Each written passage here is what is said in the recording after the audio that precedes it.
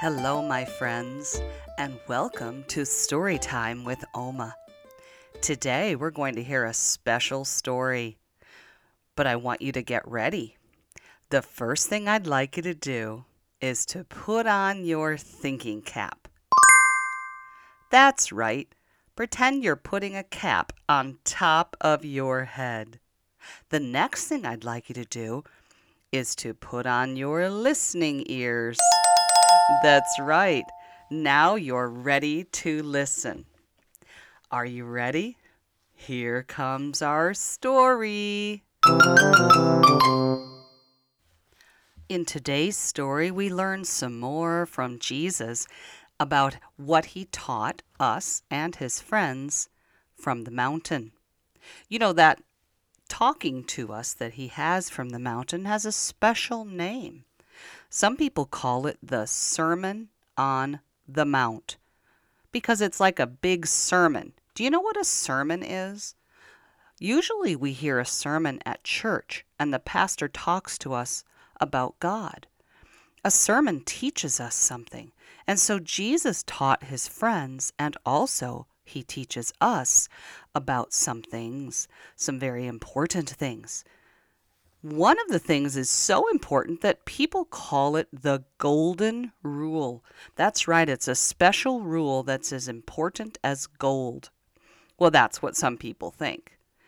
Do you know what gold is? Gold is something very special and very important because it's worth a lot. And so is this rule that Jesus taught his friends. Do you know what he said in the Bible? He said that we should treat other people just like we want them to treat us. Well, let's think about that. When you're playing in the playground, do you like it when somebody runs up to you and pushes you down? Well, I wouldn't like it. And so do you think we should push other people down? No. Jesus wants us to treat other people like we want to be treated.